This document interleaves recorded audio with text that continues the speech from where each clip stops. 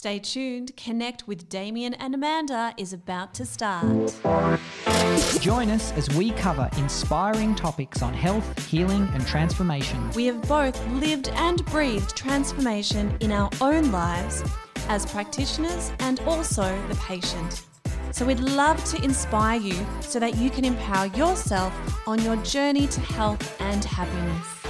The information shared on the show is general information and should not be used to diagnose or treat a health problem or disease and is not substitute for professional healthcare advice. Always check with your practitioner before you apply anything discussed on our show. So buckle up, strap yourself in, and open up your third eye. Because we're here to help you to connect with Damien and Amanda.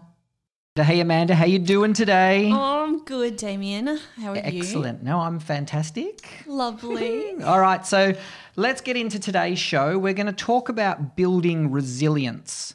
So when I think about the word resilience, I think of how you manage your challenges with your body, your mind, and your environment. So resilience is more than just managing your stress or your pain or recovering from, loss or trauma. It's also about pursuing opportunities in the face of challenges, which I think right now, at this very moment in time, is really, really important. And relevant. So when I think of someone who might be resilient, I often think of the words like robust.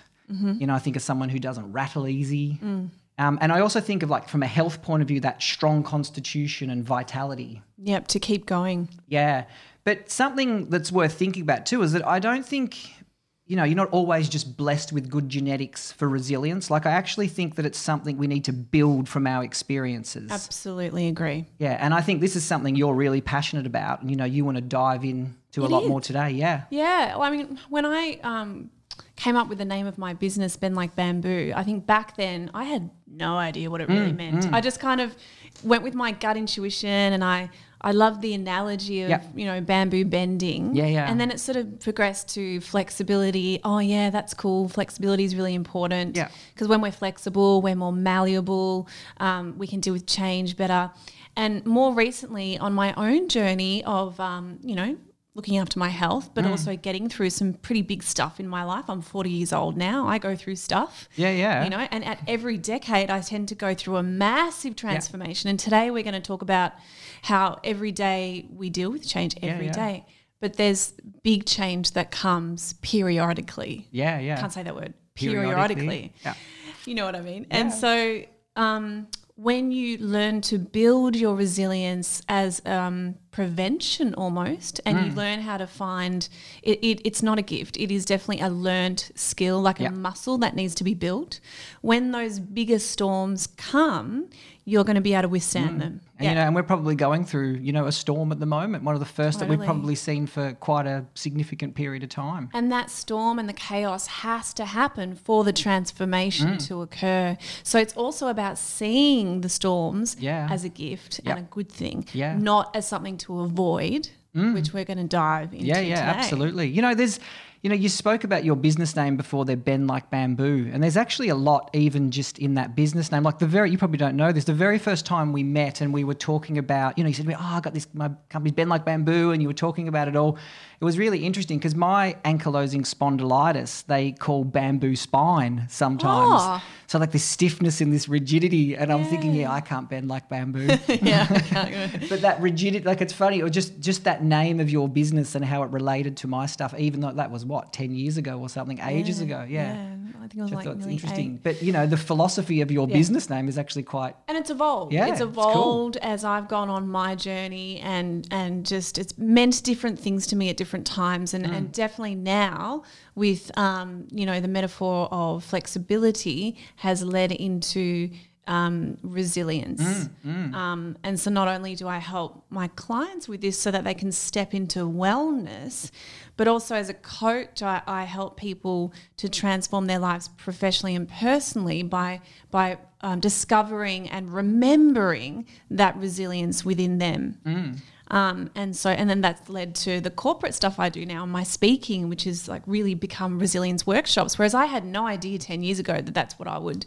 end up doing. Yeah. Well, it started getting some, I know having kids in school and even worked in schools a long time ago, the resilience has been that sort of buzzword that's built that momentum, probably, over a couple of decades now, and I think within cultures of schools and businesses, it's actually quite important now because, like we were saying before, it actually makes the organisation more robust, which is really important. We're going inward for even as businesses, we're looking to find that support within, together, collectively, working together better as tribes. It's so popular to get a contractor in to come and make sure that the culture's right and that we're all communicating together in the different teams and aspects of businesses.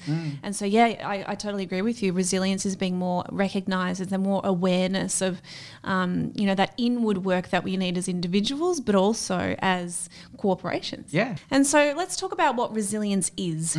I believe that resilience is the ability to dig down deep when things get tough, when life throws change. Those times where you want to give in, even when the odds might be stacked against you. It's our ability to adapt. It is when pain strengthens you rather than weakens you. It's the ability to face adversity head on and to push forward into uncharted territory. So when things become unfamiliar and having that courage and bravery to trust, I can do this, even if you don't have any map forward.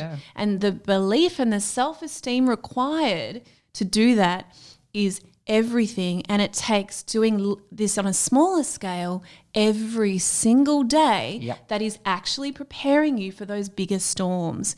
It's the ability to manage stress and therefore our health and how happy we are. It's our ability to maintain balance despite chaos or change in our environment, to find that inner anchor and how we react, how we place dialogue on situations, how we, get stuck into the monkey mind, whether we can just observe a situation for what it is, which allows for transformation.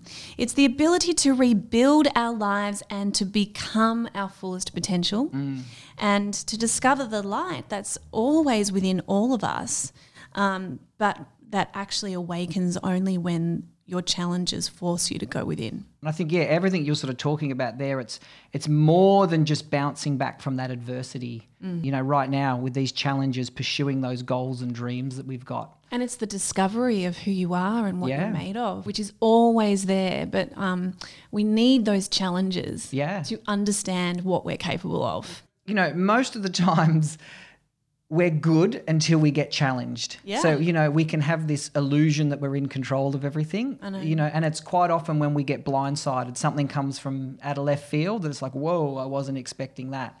But the best things in life always come out of left field. And when something you really, really want, if you let go of how it's supposed to arrive into your life, if you can see, how we see excitement and anxiety, sometimes the same feeling. If you can see setbacks or change or the unfamiliar as either it's going to be something, it could be something really difficult. But that's always going to lead to the polarity of that. The joy will inevitably come afterwards because that's the law of the universe. Which is exciting to know. Whenever life gets really hard, like it has recently for many of us, and I can definitely vouch for that. It's been really hard recently.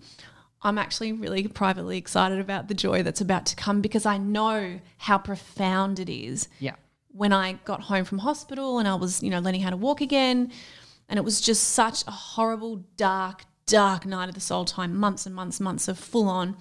But then afterwards, years afterwards, the joy was just profound. So I'm excited for us all. I think with resilience too, I want people to think about it as it's not set in stone. So like I was saying before, we can think we've got the best plans and we're in control and, everything's going well. But sometimes we do get thrown those things from left field, and it's when we get challenged and have to adapt and change, that's when our resilience really comes in, like that old saying of, seeing what you're actually made of. So it's like it's when there's stress, when there's hardship, that's when we need that toolkit that we can adapt and use to help us build that resilience. There are absolutely things that you can do every day to help you, and that's what we're going to talk about today. And it's not just about how you deal with resilience. It is all about that you proving to yourself what you can do. Yeah, and we spoke about that in the last podcast too. Yeah. We're talking about going into the deeper water or into the depths and developing the courage and the wisdom to bring all that back. So it very much flows in from that last podcast. Yeah, what we're doing today. So you wanted to talk a bit about the things that challenge our resilience, didn't you? And what's probably the number one thing that challenges our resilience? Change. Yeah. Unfamiliarity, the lack of belief in ourselves, poor self-esteem, Yeah. inner dialogue and that narrative that we learnt growing up that we haven't transformed and changed. Yeah. Well, if we're going to talk about resilience, we need to understand what causes us Yeah. stress. It's the stress, isn't it? It's that change that causes the stress in the body. Oh, that's where you were going. Yeah, that's where I was going. So that's all right. Go for it. So stress is our response to a perceived threat, real or imaginary, to our security or bodily equilibrium. In response to a stressful stimulus, the body first goes into like an alarmed reaction, and then secondly, a stage of resistance. And if the stimulus continues, it may result in a third stage of exhaustion where we just feel completely depleted. Our immune We've run out of system- reserves. Yeah, it's like we have to go up a gear to deal with the situation or the stress. Now that takes energy, it requires energy, and we can only hold that situation for so long. So it's called like a compensated homeostasis. So we're using all this energy to get through what we need to. But eventually that sort of crashes, or you run out of energy, and you get followed by that dip, what you were saying before. Well, even in all the courses I've learnt with you, advanced kinesiology, there are different hormones that come into play when we're working on the different glands, whether we're dealing with long-term stress or that alarmed initial stage of stress. Yeah, so we get like the adrenaline that gets released straight away. Yeah. And adrenaline's sort of good in some ways because it gets you up and moving and it's important to get us out of danger. Yeah. So it's really important. And adrenaline's, it's needed for a lot of things, but you don't want that to be your primary fuel mixture that you run on. And then obviously, as the long-term stress kicks in, we start to release cortisol, which comes from a different part of the adrenal glands, which produce these two stresses. And then there's long-term stress, which really affects our vitality, and there's other hormones that really come into play there too, aren't there? Yeah, so when we sort of get into more the long-term stress, we get into what they call like a catabolic phase, and that's more like a breakdown phase, which, you always talk about having growth mindsets and repair. I mean, they're the states that we ideally want to be in. You don't want to be in a catabolic, breaking down, just hanging on phase. Like, that's not the way to live. And how we perceive stress is the very key component as to whether what we choose there, as to whether we get over something relatively quickly and we stay in that alarmed stage, or we let it progress. And we're going to talk about that today, is what happens when we just let that go on and on into a more serious state. Yeah, because it's quite interesting because you've got two branches of your nervous system, the parasympathetic and the sympathetic. Now, one's like an on and one's like an off almost. So that's probably just a quick, easy way to describe it. Now, the sympathetic nervous system is really interesting because that's the on part. That's the adrenaline that gets released. So the brain sends a message down to the adrenal glands, hey, produce adrenaline. And there's this there's that sympathetic response. But what's really interesting is the sympathetic response actually brings with it like energy and passion. So it can be like, oh yeah, right, let's go. It doesn't always have to be run away from the tiger. True. But you've got to have that sympathetic energy and passion with positive emotions. That's the key, because like when you've got the love and the happiness and the joy going with this energy and passion. I love that. So that's very different to fear and anxiety. So sympathetic nervous system activation can be great when it's like you don't want to be rowing the boat harder in the wrong direction. Like if you're going in the right direction. Yeah, you get this drive of energy and passion. I love that. And that creates those flow states and euphoria in your brain. So when we get into that fuel mixture, that's amazing. That's when, that's when a writer's just cranking out 50,000 pages on a book, or, a big wave surfer's dropping into the wave and just knows where everything is. That's where that flow state. Yeah. Because our mind and our thinking, that's where it can be applied positively.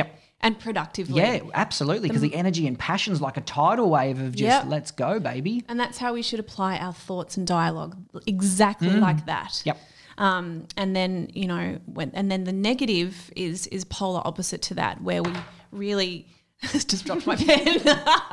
And that you don't want arousal and a danger zone. That's yes. yeah. It's and just really learning that about yourself and knowing how that feels differently in your body is really important, where you can catch yourself in those moments and going, oh, okay, no, that adrenaline's now actually applied to negative thinking. Yeah. And you can pull yourself out of that. Yep. And that biochemical formula is, you know, when you talk about all of this growth mindset stuff that you're so good at, you know, articulating to people, you know, when we have that energy and passion with that growth mindset, that's when we're happier, we're more resilient, we're more productive, we're more successful. We have more Life's courage. in flow. Yeah. We can overcome our You've got fears. momentum in the right direction. Yeah. Oh, God. And it feels amazing. It Yeah. feels amazing. Yep.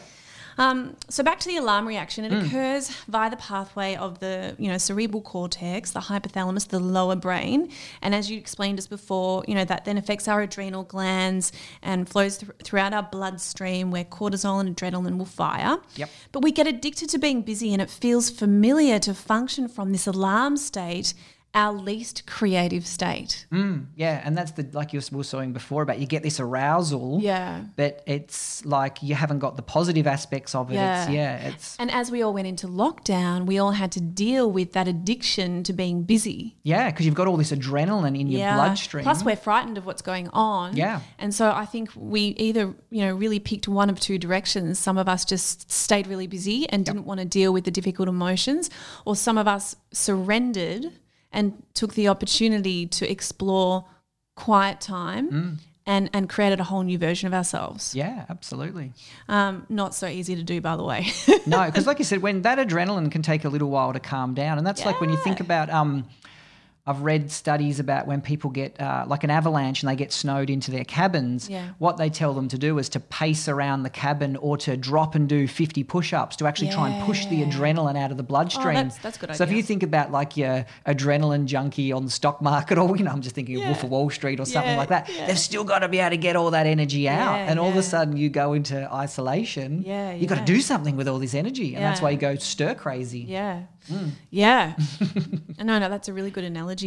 And also when we're stressed, we focus on what we don't want. And this affects what we attract, the decisions that we make, how we show up in our lives, and the lenses that we see the world through. Yeah, absolutely.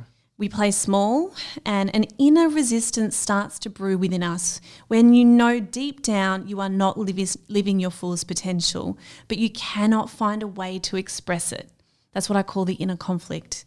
It also affects our digestion.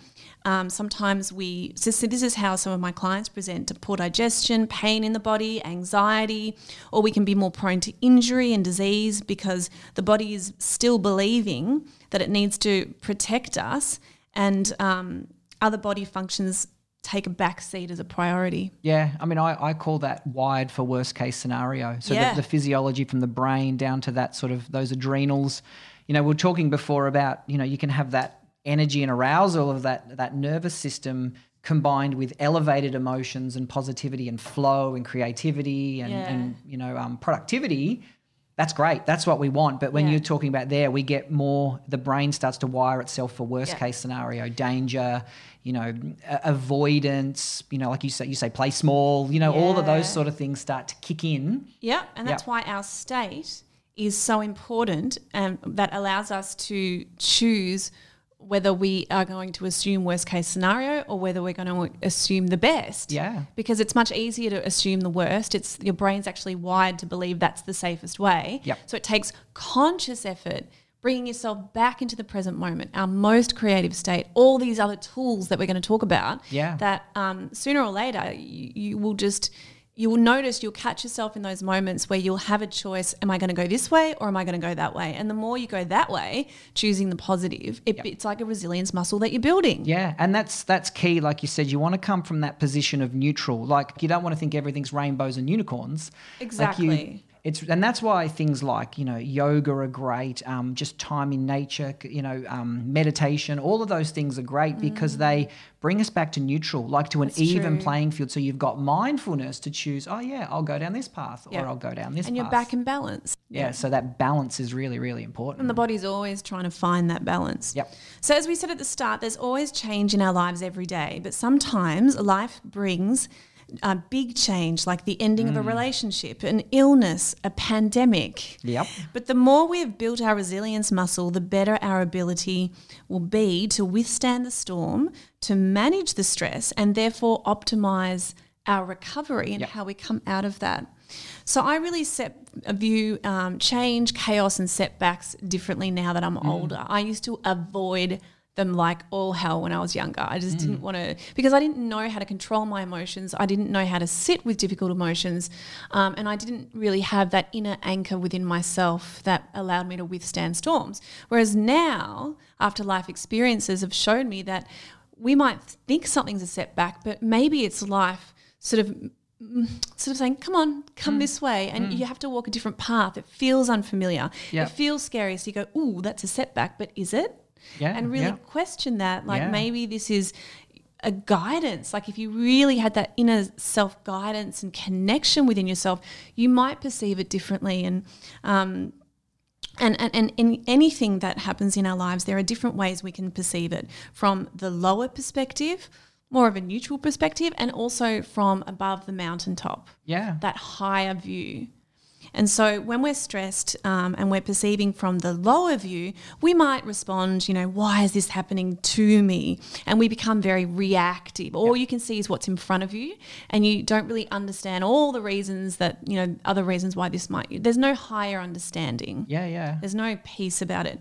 But when we've built up our resilience, and you can connect the dots, you can see from an elevated view and a higher understanding of why maybe a setback or a change in your life is actually happening for your growth.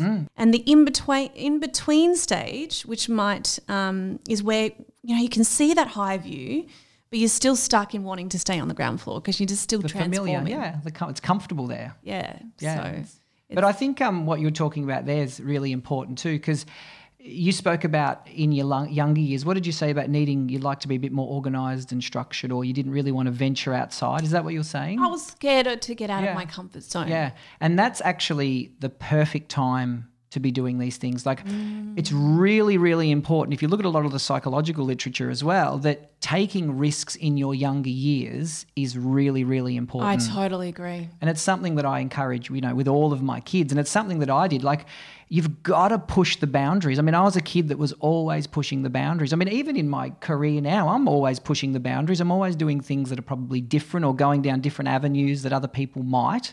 So you've got to be pushing the boundaries, because that's where you find what you're actually capable of. Yeah. And you're going to mess up. Yeah, and you have to learn that that's okay. Yeah, and that is okay. But I want my kids, within reason of, like societal, the right thing to do, I want my kids pushing the boundaries. Yeah. Yeah. Because that's where, my son who's turning 15, that's where he's going to solve great problems. Yeah. If he can solve interesting problems for people, he's very employable. Anything great that I've created in my life has been when I've gone out into uncharted territory, feeling like a failure, having no idea what I'm doing, but you pave a new path that no one else has paved. And that's so important. So it's great you encourage your kids to do that. And think about yourself as well when you were younger. Like, think about your alcohol use or drug use or whatever it might be. Like, we push the boundaries with those things when you're younger to see what you're capable of. And you wake up the next day and go, geez, I don't think I should do that again. Like, you'll push yourself to the limits, but you actually need to do that to know what you're actually capable of. Yeah. I'm not saying everyone should go out and do that, but naturally we'll push the boundaries with a lot of those things. And one of the interesting things now is that I know for guys that as we get older, just naturally, so I'm 42, I think. I'm pretty sure I'm 42. Our testosterone starts to drop. Yeah. So naturally you get past, 40, testosterone will naturally start to drop. That's just a natural phenomenon. But what comes with that is a decrease in motivation and drive, because it's our anabolic hormone that gets us going. So a lot of your motivation and drive can start to drop off as well. And it's interesting because with men in particular, testosterone and dopamine have quite a good connection to each other. So nice high testosterone and nice high dopamine, and you've got a lot of natural drive just to climb the ladder and do what you want to do in life. Yeah. So this is where it becomes really important to be established in your career, settled in your home life. This is really helpful for a guy around these times, because you get these drop off in, it's more testosterone. Exhausting. Yeah. And the reward and pleasure probably starts to drop off if you're not quite established where you are. And then we get a midlife crisis. Yeah, there you go. So you can even see biochemically with our resilience, through different life changes as well. That's true. And then why that might happen.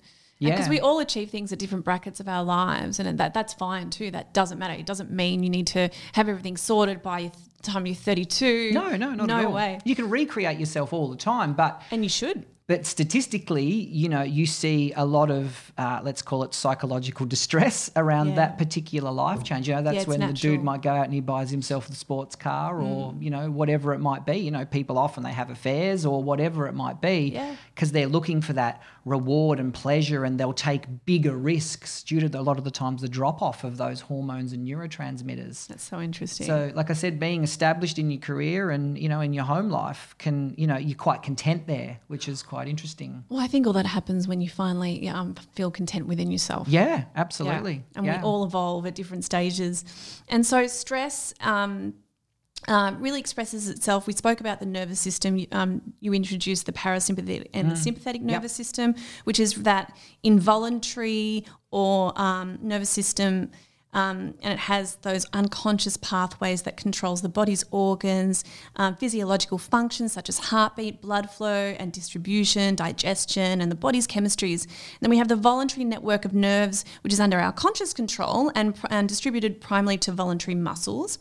And then we have the acupuncture system, which transmits bioenergy to all the body's structures and internal organs. And this third nervous system is least known in Western medicine, but long known and understood in Eastern philosophy. Yeah, and it's slowly starting to make its way through, especially with things like pain and musculoskeletal sort of conditions. It's starting to get a bit more understood. known. Yeah. That makes total sense to me. When I read that, David Hawkins in his book Letting Go, this is how he talks about it, and I just really resonated with it. So I wanted to bring that in today, and also with the way that we work as kinesiologists, we view stress structurally, biochemically, emotionally, and energetically, or electromagnetically. And so what are some examples of physical stress? I'm thinking injury, accident, fascia.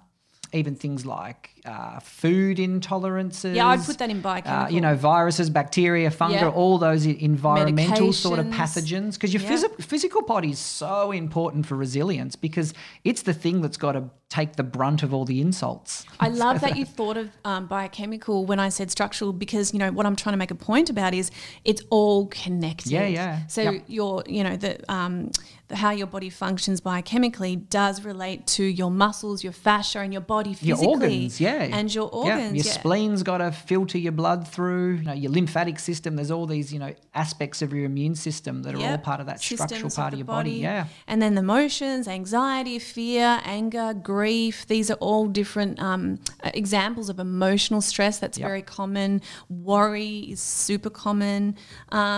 And then, biochemically, we spoke about that, nutrition, hormones, medications, toxins. But energy stress, it's probably one thing that people don't understand as much unless you identify with how you feel after a kinesiology session, is you just feel like your system's just been reorganized. If you imagine like your energy in your body, all the meridians that run through are like veins and blood.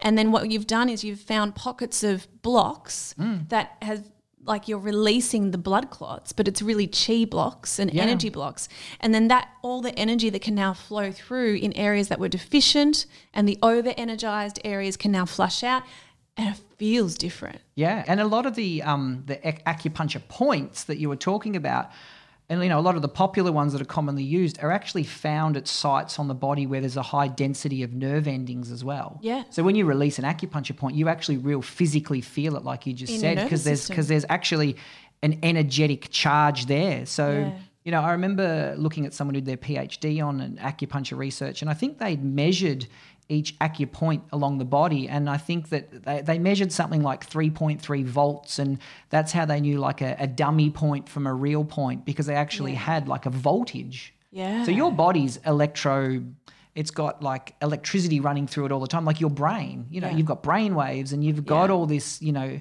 electricity running through your body as well. Totally. And or Bruce, energy, you can call it whatever you like. Energy. Well, Bruce Lipton explains, he describes each cell as a battery and that we would have 1.4 volts of electricity in each cell. And we have trillions of cells. Yep. I think he said all up we have 700 trillion volts of electricity. And if we know how to use that energy and life force in our body and we know how to move it and control it, we can use that for healing. Yeah. And it's beautiful. like, you know, like you were saying before about, you know, releasing a lot of that tension and stress out of the acupoints. And then, you know, you do that at the physical level.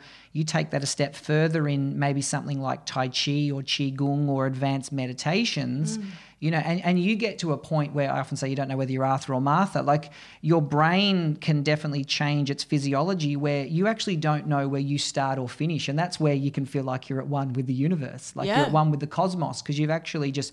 your aura or your biofield has expanded to this level, which, I mean, and that's, again, that's all that energy body that you were talking about as well. And you can do this if you do regular, you know, yoga, acupuncture, meditation, kinesiology, all these things are a natural phenomena that most people go through. Yeah. And it's interesting when you look at a lot of because I've read a lot of the, you know, a lot of ancient texts in different philosophies. And it's not necessarily about, visualize this color or this thing. It's like if you do these things and you open up these channels, you will see these colors. So a lot of time with my clients, I might just, you know, I might be working. Are you seeing any colors by any chance? And they'll tell me, and it's usually the vibration of weather. And they've got no idea what I'm even talking about. I've experienced that with you. But the harmony and the organization of that energy body has that light spectrum. Yeah, whenever I'm on the heart space, it's always green. And it's amazing. You just see amazing green, but your eyes are closed. Yep. And you can just see washes of colour coming over you. It's and it's just, and that's just naturally the bioresonance of your body, like the energy. So cool. It's like, you know, we were talking about before our last podcast about the radio station that you tune into. So like you have to build your resilience muscle. When you build your energy and life force and chi, meditating, as you just said, yoga, Pilates, you know, strength, you know, there's lots of different things, Qigong, there's different ways of working, but meditation is like the most profound way that you can work on your energy and life Definitely force. For me, for sure. Like I think, you know, breath work and meditation are two things that you have a lot of control over that you can do every day. And obviously like body work, like we were talking about before, is amazing. Like to have someone else, you know, that can probably observe different pockets of your body. Definitely. And I think that having someone else like a crew on your side is really, really important. Your health practitioner team is everything because we do need help. But my ultimate goal is it's really just to light myself up like a Christmas tree. So if I, you know, when I go into meditation and breath work, my ultimate goal is to create that expansion and really just light myself up like a Christmas tree. And do you find if you do that regularly every day and then life throws big change at you, what's different because you've done the work? Oh, I think it's exactly what we're talking about. You're resilient. You've got that, like what I call that place of neutral, where you can, you know, you've got a moment to stop, you've got a moment to think, like you've got a toolkit where you can go, okay, do I do this or do I do that, rather than being reactive. Yeah. Because we don't want that. We were talking before about the nervous system that you said before, like it's unconscious, it fires, it's there to protect you. So you don't want a hypervigilant, overreactive nervous system that just goes, we're under threat, we're under danger. Yeah. And that's what I think a lot of these activities that we can do bring us back to more neutral. So you've actually got a moment to make a decision, which is really important because you want your decisions to be your own. Absolutely. And what you think about and what you're believing is what you'll notice because of the reticular activation system of the brain. Yeah. Whatever we're focused on, its job as a filter is to bring more resources to us, to our attention, so that we can make things happen for ourselves. So if we're in that worst case scenario thought form, and we haven't transformed that, we will notice heaps of things in our environment that make that true. Yeah, but if we shift that thinking and go, no, you know what? I'm going to, every morning in my journal, I'm going to write an intention that I assume the best. Everything works out for me, right? You will notice in that same day, if you repeated it, or even moving forward, doesn't matter, you would notice more opportunities that make that true. Yeah, and that's, that's been shown time and time again in all the positive psychology research, that your brain starts to look for the positives in the day. So we're saying you don't want to be wired for worst case scenario. It will always try and make what you're believing true. And so how we think and feel is a mirror image of the biochemistry that will fire. Yep. And how we think and feel and what we believe as well is also a mirror image of how we will perceive our environment, and therefore the lenses we see the world through and how we're processing stress. So resilience, we spoke about what it was, but why is it important? So resilience is the ability to dig down deep when things get tough and when we want to get in, and when life takes a turn and change in direction. When faced with change, we can typically escape or elevate. And I believe our reaction is dependent on how anchored we are within ourselves, how solid our foundation is, and how much we have prepared. So an example of escaping is, when we know what we want to do in our heads, we kind of know what, like, there's our intellect, and then there's that inner guidance, and the inner conflict is, where there's a conflict there.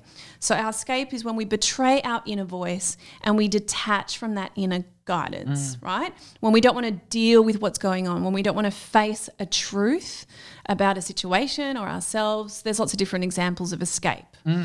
But when we elevate instead, we overcome our obstacles and fears, and there's more lasting transformation. Yeah, and I think the key to getting that balance right that you were just talking about there is that when you talk about the intellect, the mind, there's probably a closer relationship to the brain and the ego there.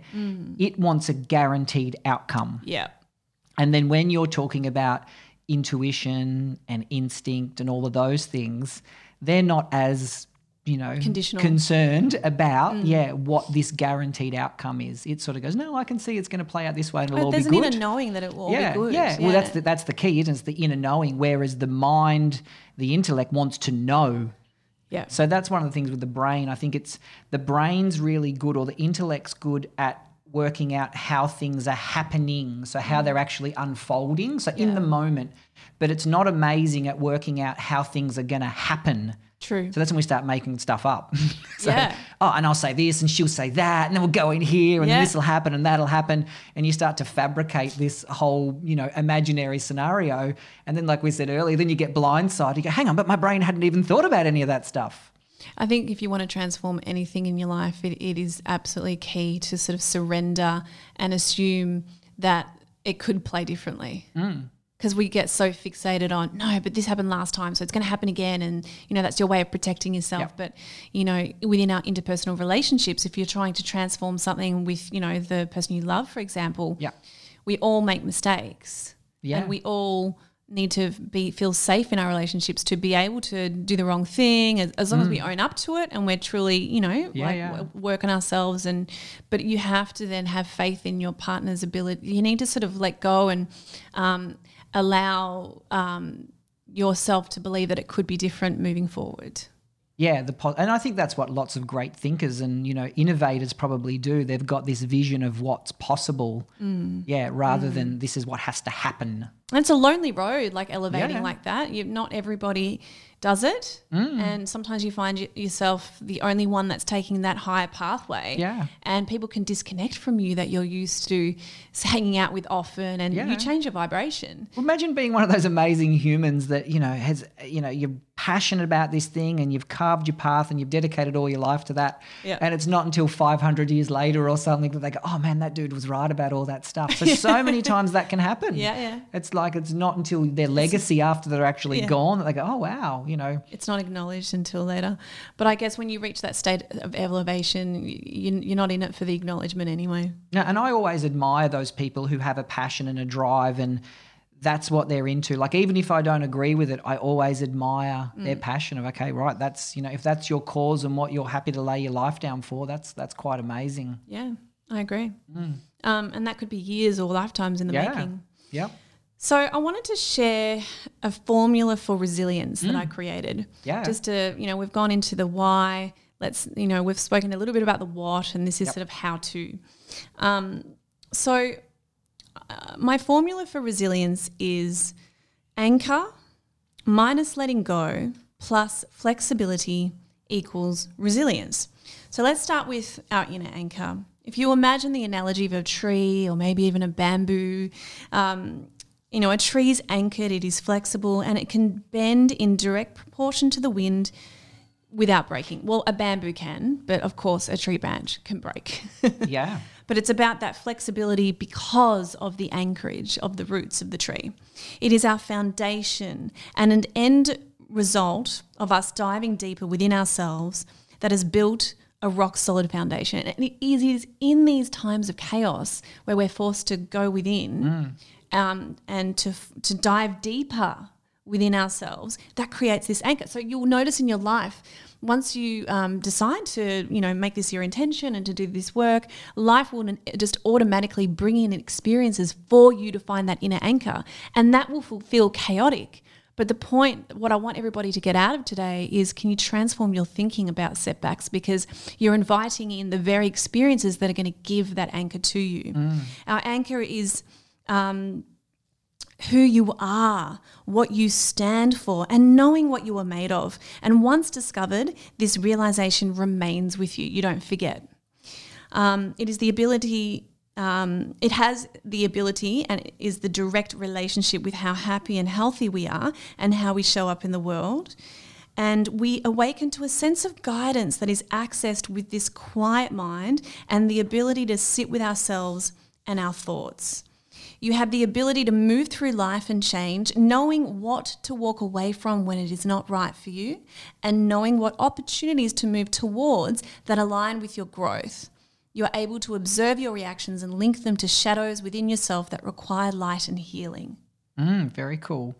I've got a bit of an image and a vision in my head, but I think it'll actually go really well when you talk about the letting go. So the anchor minus the letting go. Keep going with that. All right. Yeah, tell me what you were, and I'll give you my little thoughts in a sec. Yeah, please. So I'd love that. So that's how I see our anchor, what our inner anchor represents and what it gives for us, gives to us.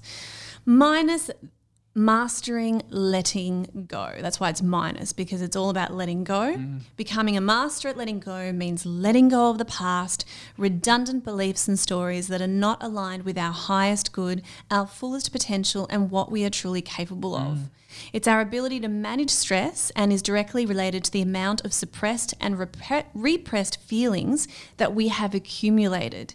The more emotional pressure that is surrendered and let go of, the less vulnerable we are to the stress response and stress-related illnesses.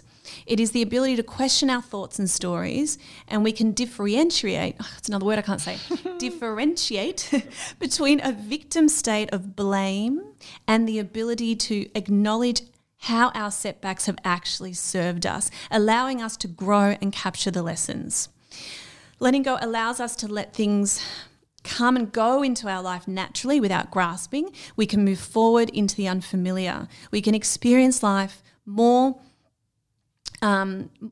with more courage, and this is very fulfilling. And it is the ability to let go of judgment, where we can be more the observer, separating unnecessary dialogue to situations. And finally, mastering the art of letting go leads us to a path of receiving more, bringing in more joy into our and love into our lives, and basically anything that we wish to create, because when you let go, you create space and then more can come in. And it feels familiar to think positively now and to feel joy in our daily life, as often we get stuck in the habit of worry and assuming worst case scenarios. It's interesting, because I one of the things I find really amusing about letting go is that we go through life and we create, or we collect all these attachments. Like we collect stuff as we go through life. And when we let go, we actually have to kill off part of ourselves. So like psychologically, that's like, you and I have a conversation about something, you tell me something really new and amazing. I go, oh, wow, I never thought about it that way. And that old part of me has to die off to allow that new sort of path to come through. That's true. But what's really interesting is that with letting go, we actually have to admit to ourselves that we were wrong.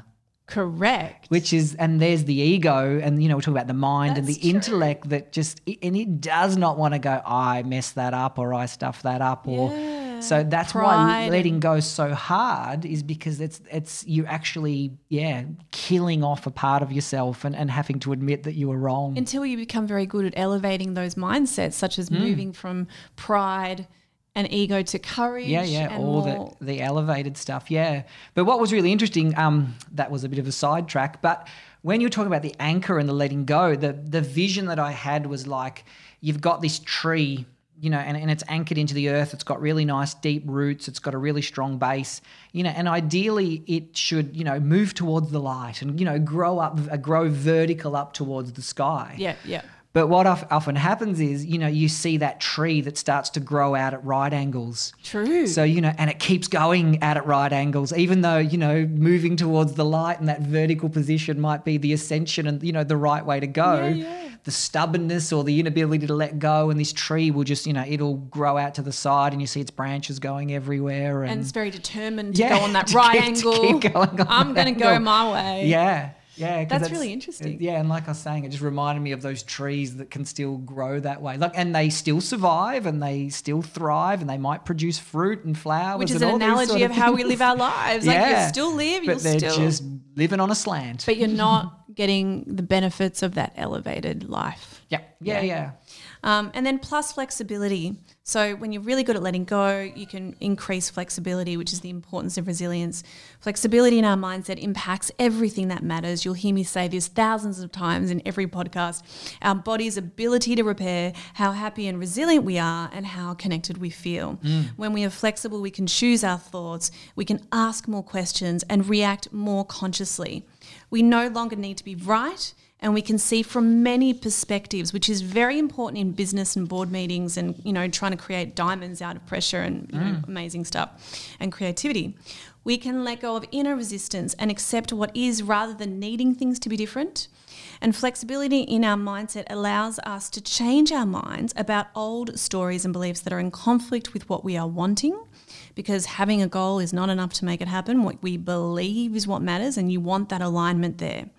But sometimes old stories we attach to, and then that conflicts with what we want to bring into our lives, and it's all about changing your mind and reimagining what's possible for you. We need flexibility to do that. Flexibility in our body mirrors the flexibility of our mind, and this can be optimized with a really great movement and stretch program. Flexibility in our soul feels expansive when we are aligned. It's when we're walking our talk, living a life of meaning, higher understanding, and seeing our obstacles as opportunities. So when your soul stops growing. You can feel it stop because you're not choosing the right things. You're not you've stopped listening, or you're too scared to get out of your comfort zone. And the soul, I believe, is here to expand and grow, and you will know about it if you've stunted that growth, maybe with physical ailments or emotional ones. Our body is designed to get our attention. It's actually amazing. When the soul stops growing, our bodies talk to us through ailments, symptoms and disease, and they can be a sign or an end result of us not listening to our inner guidance and intuition. No, I think you nailed all of that really, really well. So people are probably going, all right, cool, I want to build some more resilience. I want more resilience in my life.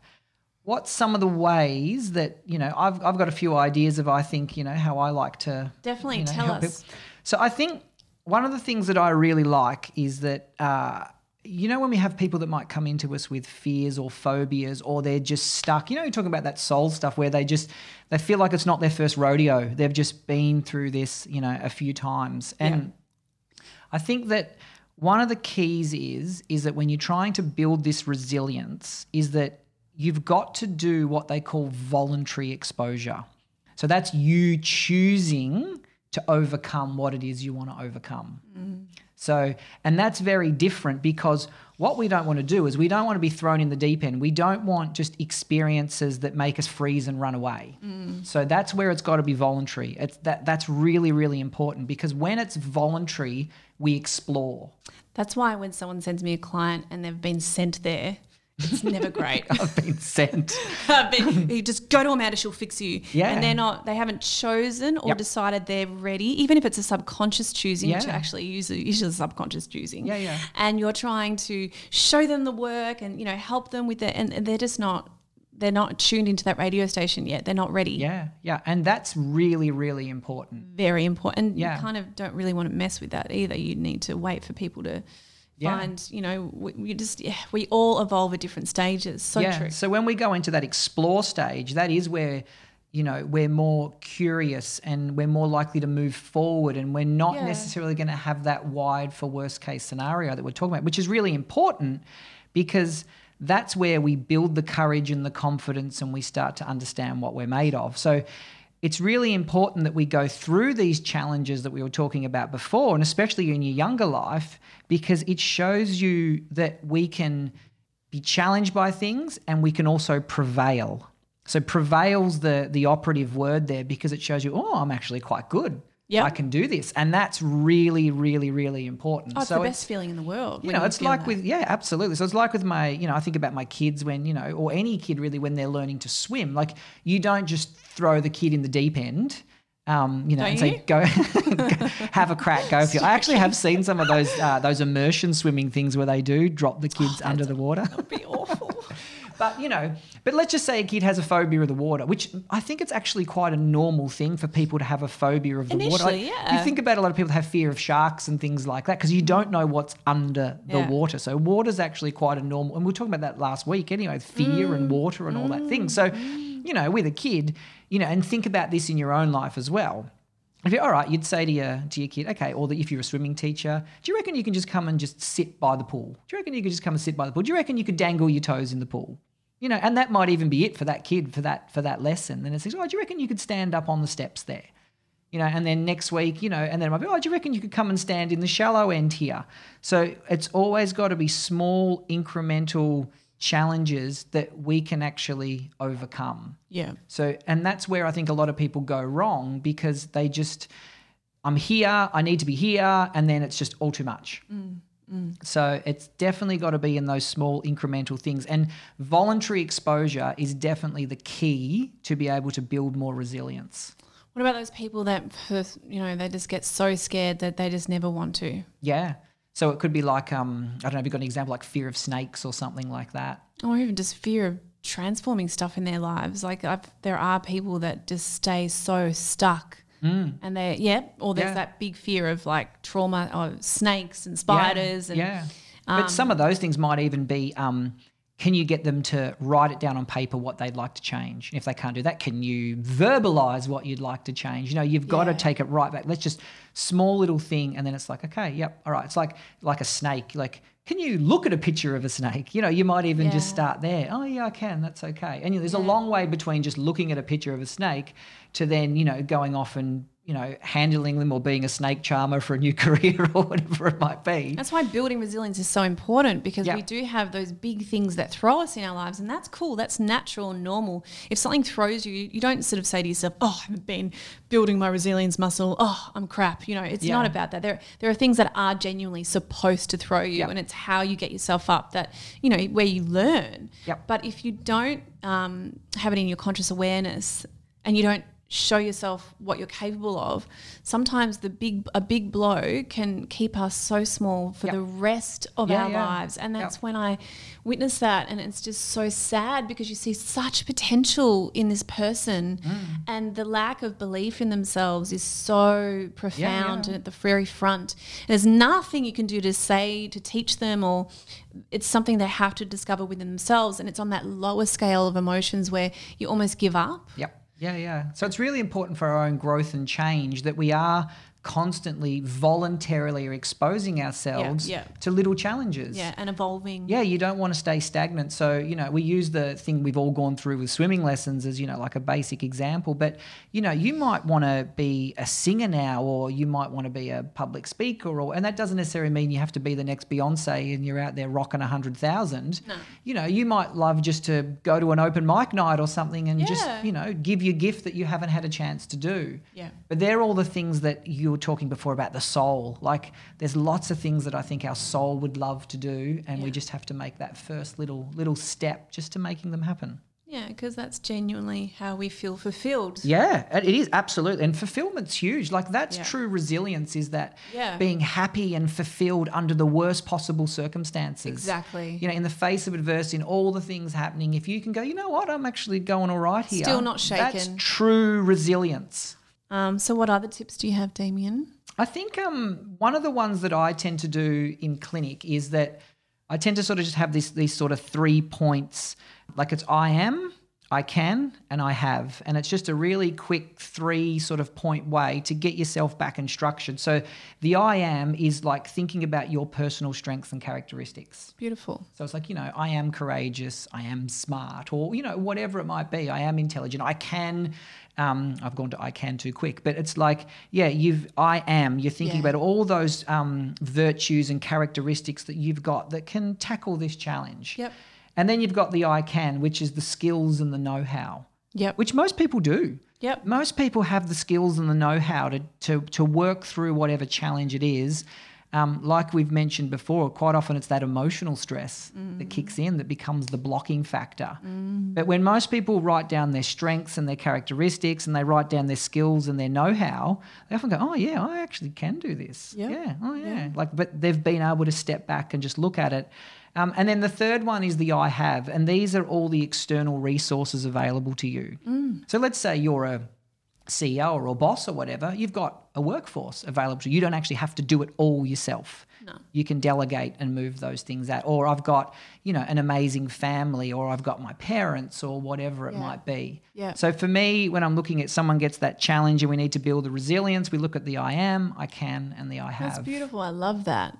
It's just a nice, simple thing you can do there in Yeah. the moment. Yeah, absolutely. Because we can, it's very important to acknowledge ourselves, then what tools we have around us, and then the ability to let go allows us to, you know, so many of us find it hard asking for help or bringing that support in. So when you can't do those 3 steps, what you want to do is you want to ask yourself, well, what's behind the sabotage? Because we could give you thousands of tools, but sometimes they will work. Yeah. But then when they're not, that's cool. You just need to ask yourself, okay, there's something deeper that's not allowing me to just do what I know I could be doing right now to solve this problem. But sometimes, you know, there's that inner child that wants to be protected, or I don't know, that's just a random example. It's like, oh, what's behind you not doing it? I always see it in clinic where I get the yeah buts. I always know that, you know, I know when it's time to plant a new seed and, you know, try and develop some new traits with people, or when it's time to still just try and chill their body, you know, get them more relaxed, get them more neutral. Yeah. Because you'll offer, you know, some positive, good advice, like you were just talking about, oh, yeah, but, and you'll get a big story of why they can't change or why they can't do it. Yeah, yeah. And that's where I'll go, okay, right, so we still need to do a bit more prep work here. Yeah, yeah. So we've still got to weed the garden before we plant in those And some of that new stuff seeds. is dark and deep, and you haven't wanted to look at it for so long, and then when it emerges and you look at it one day and you just, oh my God, now I fully get why I haven't moved forward. Now I fully understand it, and it is often something we've suppressed and we haven't healed. Yeah, and that's where, you know, you talk about neuroplasticity and creating all these new pathways and changes. I think of one of my gifts is being able to create that, or helping people create that window of opportunity. Yeah. So you can create that change. And there's a real art form in just creating that window of opportunity.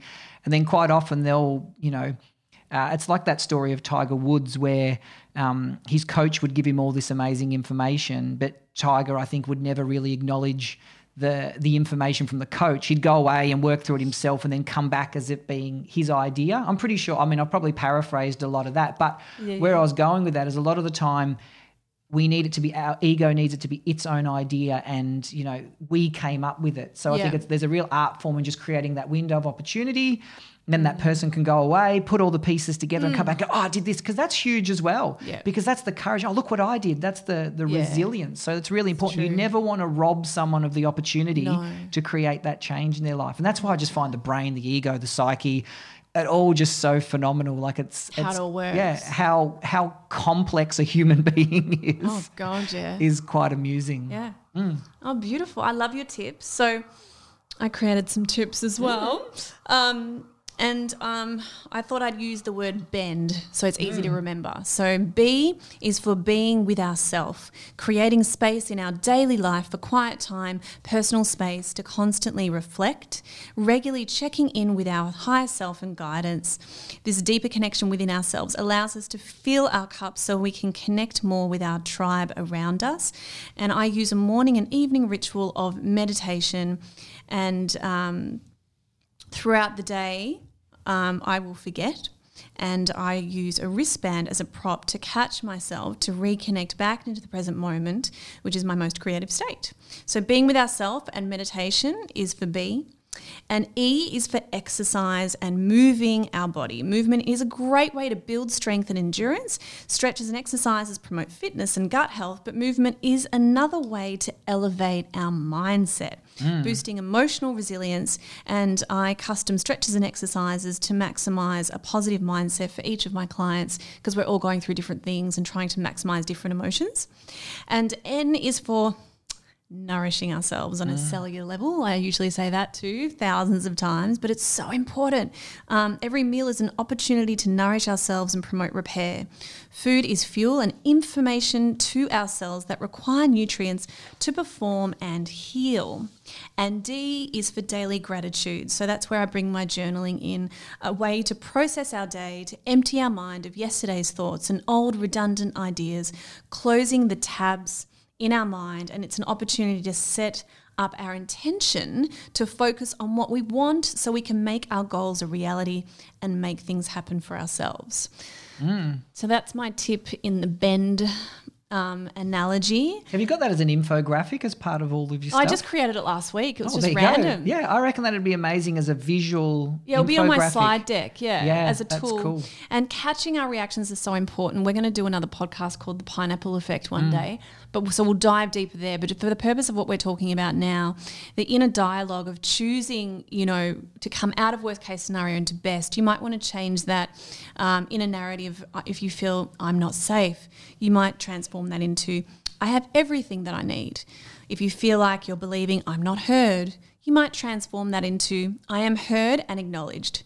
I'm not worthy into I am enough. I'm not liked into I am lovable. I'm not enough, I'm not good enough into I am magnificent, or I am not successful to I have achieved so much. Every thought, word that we speak, our vocabulary, another word I can't say very well, is really either empowering us or disempowering us. In any situation we're going through, you want to really ask that within yourself, like, what can I choose now? What's going to empower me and what's going to disempower me? It's amazing how many of those things come up like in workplace culture. Like even as you're talking about those just before, I thought, that's wow. Like a lot of that stuff are real blocking factors for people, even at work. Yeah. Like all that stuff gets triggered at work. That's why resilience and, happiness in the workplace is an enormous thing. And I learned that too. Like resilience, I needed to overcome everything I had to deal with MS and walking again. But also I required the same resilience in a different way when I went and, decided to play big in business. Yeah. And God, the resilience required to perform and, to be at my best and to connect teams and lead, Yeah, absolutely. It requires a lot of resilience within yourself and how you connect with other people. It's a huge topic. And the responsibility of taking on that as well. Massive. Something I've never been scared of. I don't know why. You know me, I'll dive in and I'll go, I'll do it. Yeah. Yeah. But I mean, that's a good trait to have. I know sometimes we need I people like that in the world that can take on the bigger projects. It's true. I don't know. Some things don't scare me, and then there are things that scare me that don't scare other people. So, and I think we've probably wrapped up, I reckon, just about everything we wanted to talk about with that one. I think so. I hope you guys enjoyed our resilience special. So until next time, stay safe. And may the force be with you.